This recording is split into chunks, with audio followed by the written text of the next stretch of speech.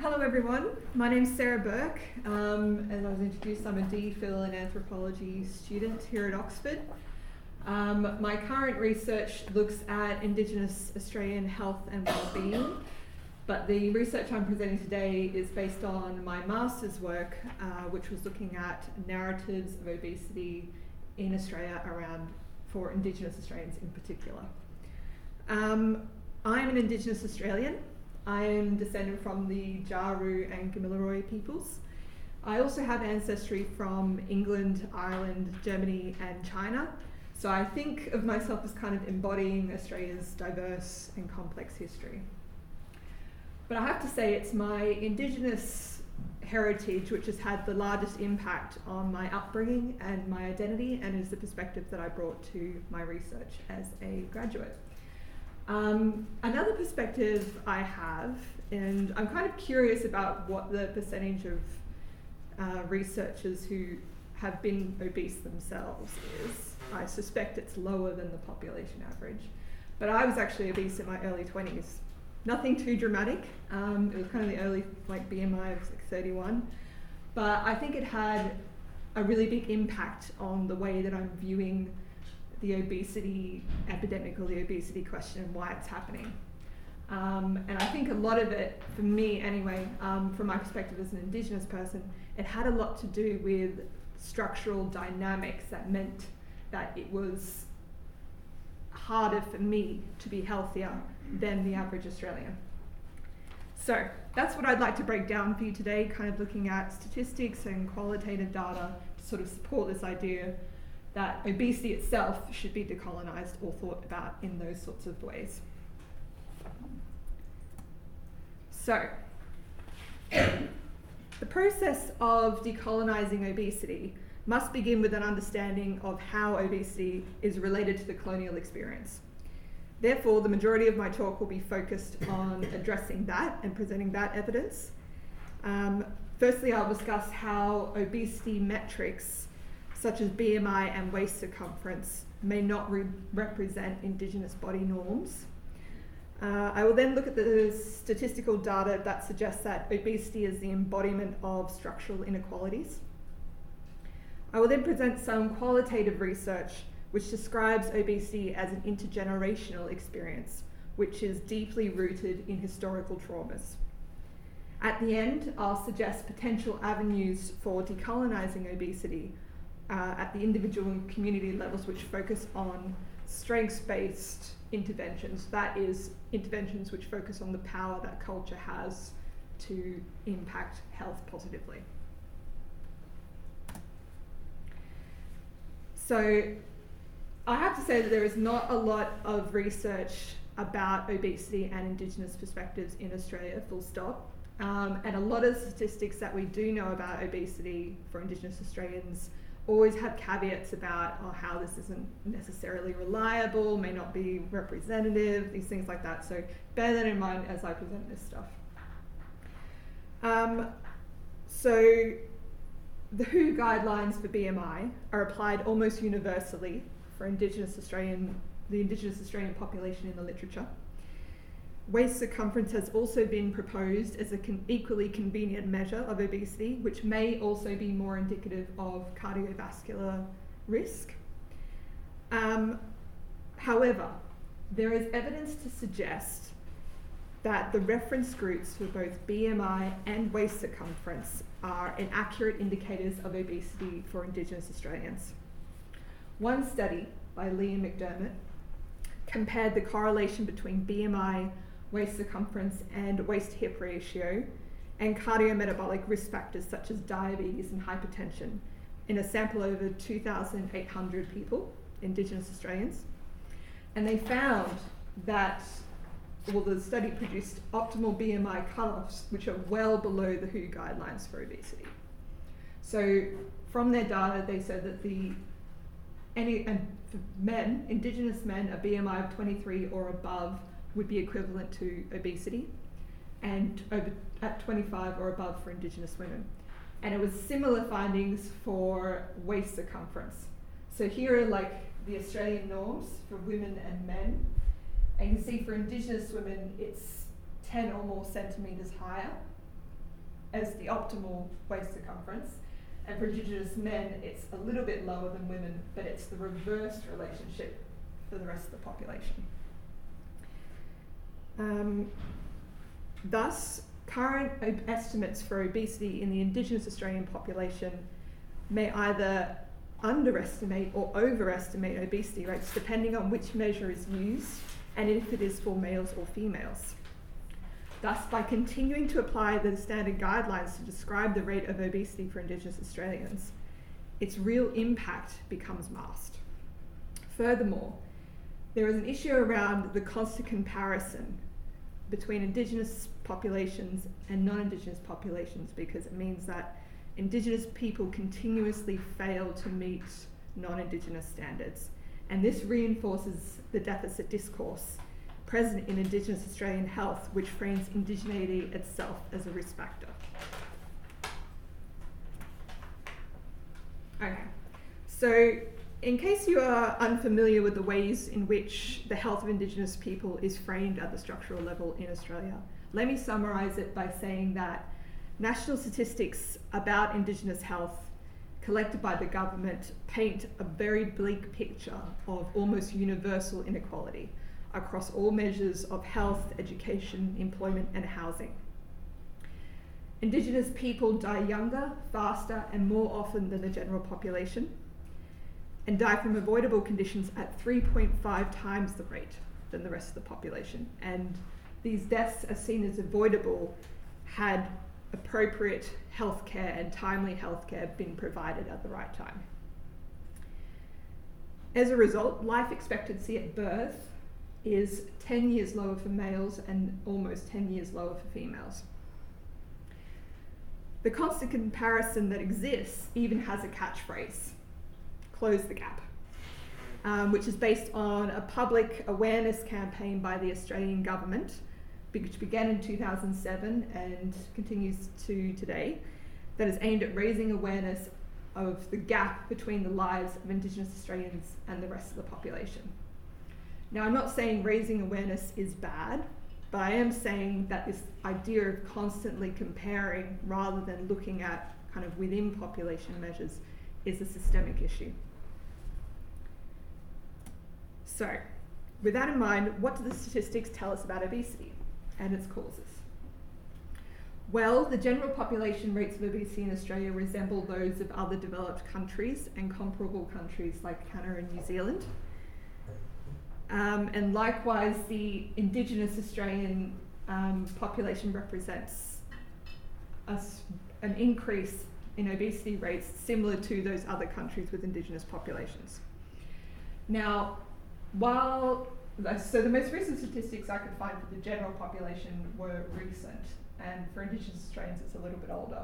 The difference doesn't seem like that much, but once you account for the fact that the Indigenous Australian population is much younger on average, I think the average age is 23 compared to 38 for the general population, it really emphasises that the difference in obesity rates, which here is 1.6, Indigenous Australians are 1.6 more times more likely to be obese, and for women it's even higher.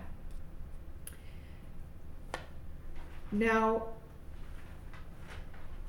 some of the most recent information about obesity comes from data collected in the 45 and up study. Like the name suggests, it focuses on a large sample of adults aged 45 and over living in New South Wales and gathers comprehensive information about the social determinants of health in this population. One paper conducted by Thurber and her colleagues conducted a statistical analysis of obesity prevalence and its relationship to socio-demographic factors, health behaviours and health status among Aboriginal and non-Aboriginal adults.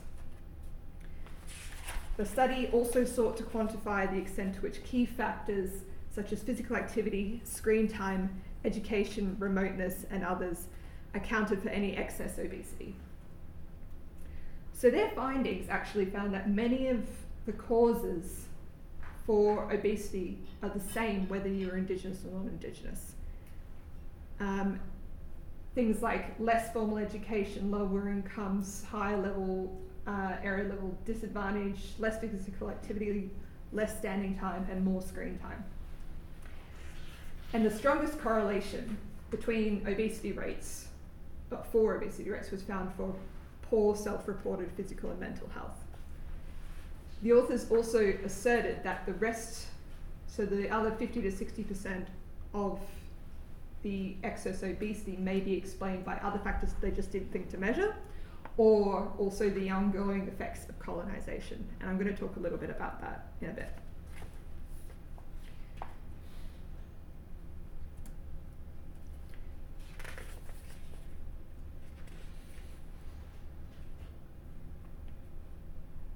So,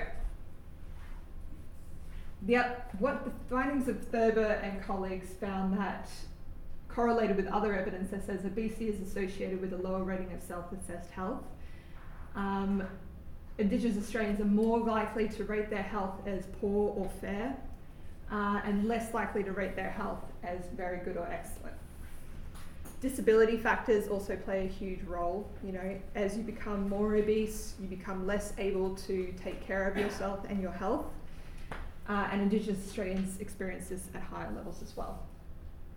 Contributing factors are the greater levels of insecurity across social insecurity, economic insecurity, and food insecurity, which in turn produces further stress. And this is a mechanism which is known to mediate the prevalence of obesity on a population level. And I've just given like one example of a statistic where you can see the median weekly household income for Indigenous adults is just a fraction of what it is for non-Indigenous adults on average. Thus, where the contributing factors for obesity are measurable, Indigenous Australians almost always experience more of it and at a greater severity than the rest of the population on average. So, let's talk about what might be contributing to that 50 to 60% of excess obesity that can't be measured at the moment. There's a scarcity of literature in Australia which incorporates Indigenous points of view in relation to obesity. However, what is out there frames obesity and related behaviours within the context of the colonial experience, which has become intertwined with Indigenous identities and cultural practices today. I think the best way to examine this is to look at how historical events stemming from colonisation have changed the relationship Indigenous people have with food. So before colonisation, the population was estimated to be between 770,000 to 1 million people. It was highly diverse, over 250 distinct languages thought to be spoken. And after colonisation, as a result of genocide and the spread of disease, the population dropped to just 75,000, estimates are. Across the continent, Indigenous people were removed from their traditional homelands and forced to live in concentrated groups at stations or missions. During the 1800s, over 200 Christian missions were established to provide rations, minor health care, housing, education, religion, and in some cases, protection from other white Australians. Indigenous health and wellbeing suffered from a severance with traditional lifestyles and foods, and control over their lives was taken away. Over several generations, lighter-skinned children were systematically removed from their parents and extended families and taken to be trained as domestic servants for white middle-class Australians living in larger towns and cities. This policy was actually enacted right up until the 1970s, and its victims are now called the stolen generations. Maintaining family connections has always been a key part of culture for Indigenous people. The experience of such historical traumas have emphasised the desire for this connection, and many Indigenous people seek to maintain this connection through food. For example, foods which were given as rations on Christian missions in the past, such as sugar, tea, flour, and other starchy, salty, and fatty foods, are now thought of as a way to connect people to their childhood, parents, and ancestors. And I've just included a quote here from the literature, where a woman is describing that her mum would always cook these foods and wasn't conscious of the content, and that's how she in turn has learned to cook. In fact, the colonization itself has led to the progressive limitation of food knowledge over successive generations.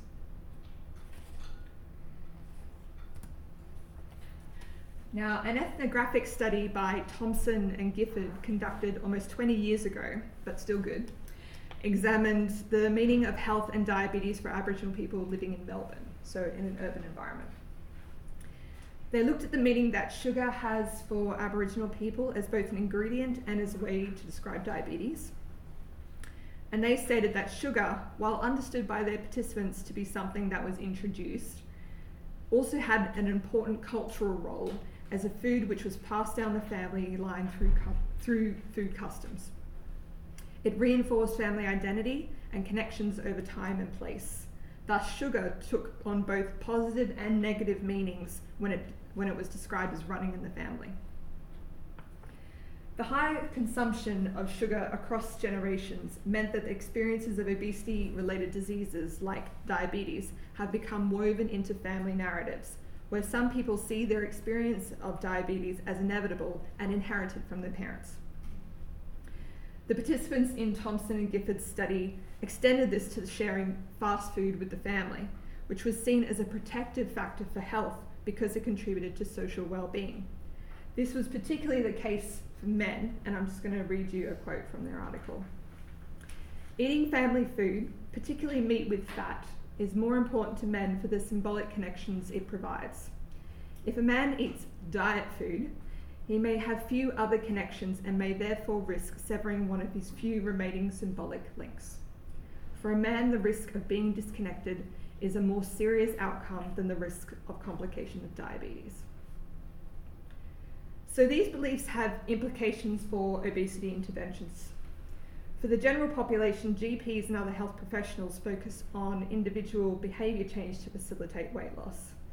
However, as Thompson and Gifford pointed out, for Indigenous people, such an approach would isolate individuals from their families, both in a social sense as well as a historical sense, disrupting patterns of identity production and reproduction that had been developed as a coping strategy to process historical trauma. So, the good stuff. Avenues for decolonising obesity. These are my opinions, based on the literature, but then also the big gaps in the literature where I think these interventions would be well placed. To avoid isolating individuals, health professionals should implement whole of family or community approaches to encourage positive behaviour change. So when you go see the GP, maybe it shouldn't just be you, maybe it should be you and your family, and that there should be a whole conversation about family dynamics and its relation to obesity behaviours. This should be done using culturally appropriate Indigenous-led initiatives, because this inherently works against deficit discourse and constant comparison with non-Indigenous norms. And the collection of holistic data related to the Indigenous lived experience of obesity would be welcome. I'm just going to put a plug in here for the Mai Kauai study. It's actually the focus of my DPhil research, and it looks at the cultural determinants of health for Indigenous Australians, and so far they've got over 20,000 people who have filled out the survey, which means it is the largest collection of health data for Indigenous Australians ever collected. Far more than the government's got. So by applying a strengths-based model, this would leverage the significant advantages that Indigenous cultural practices can provide. And it's already been shown for language in this example by Birch, where Indigenous Australians who spoke traditional languages had a 27% chance of being obese compared to 34.1% for those who only spoke English. So to conclude, Indigenous Australian obesity is both directly and indirectly related to colonisation. It is important that the reference points for metrics such as BMI and waist circumference accurately reflect Indigenous male and female norms of body shape, fat accumulation, and disease risk. When examining the causes or solutions to the higher rates of obesity, the lived experience of inequality and intergenerational trauma should be taken into account. Finally, avenues for decolonising obesity can be grounded in Indigenous perspectives and draw on the significant advantages that aspects of Indigenous cultures can provide. Thank you for your attention.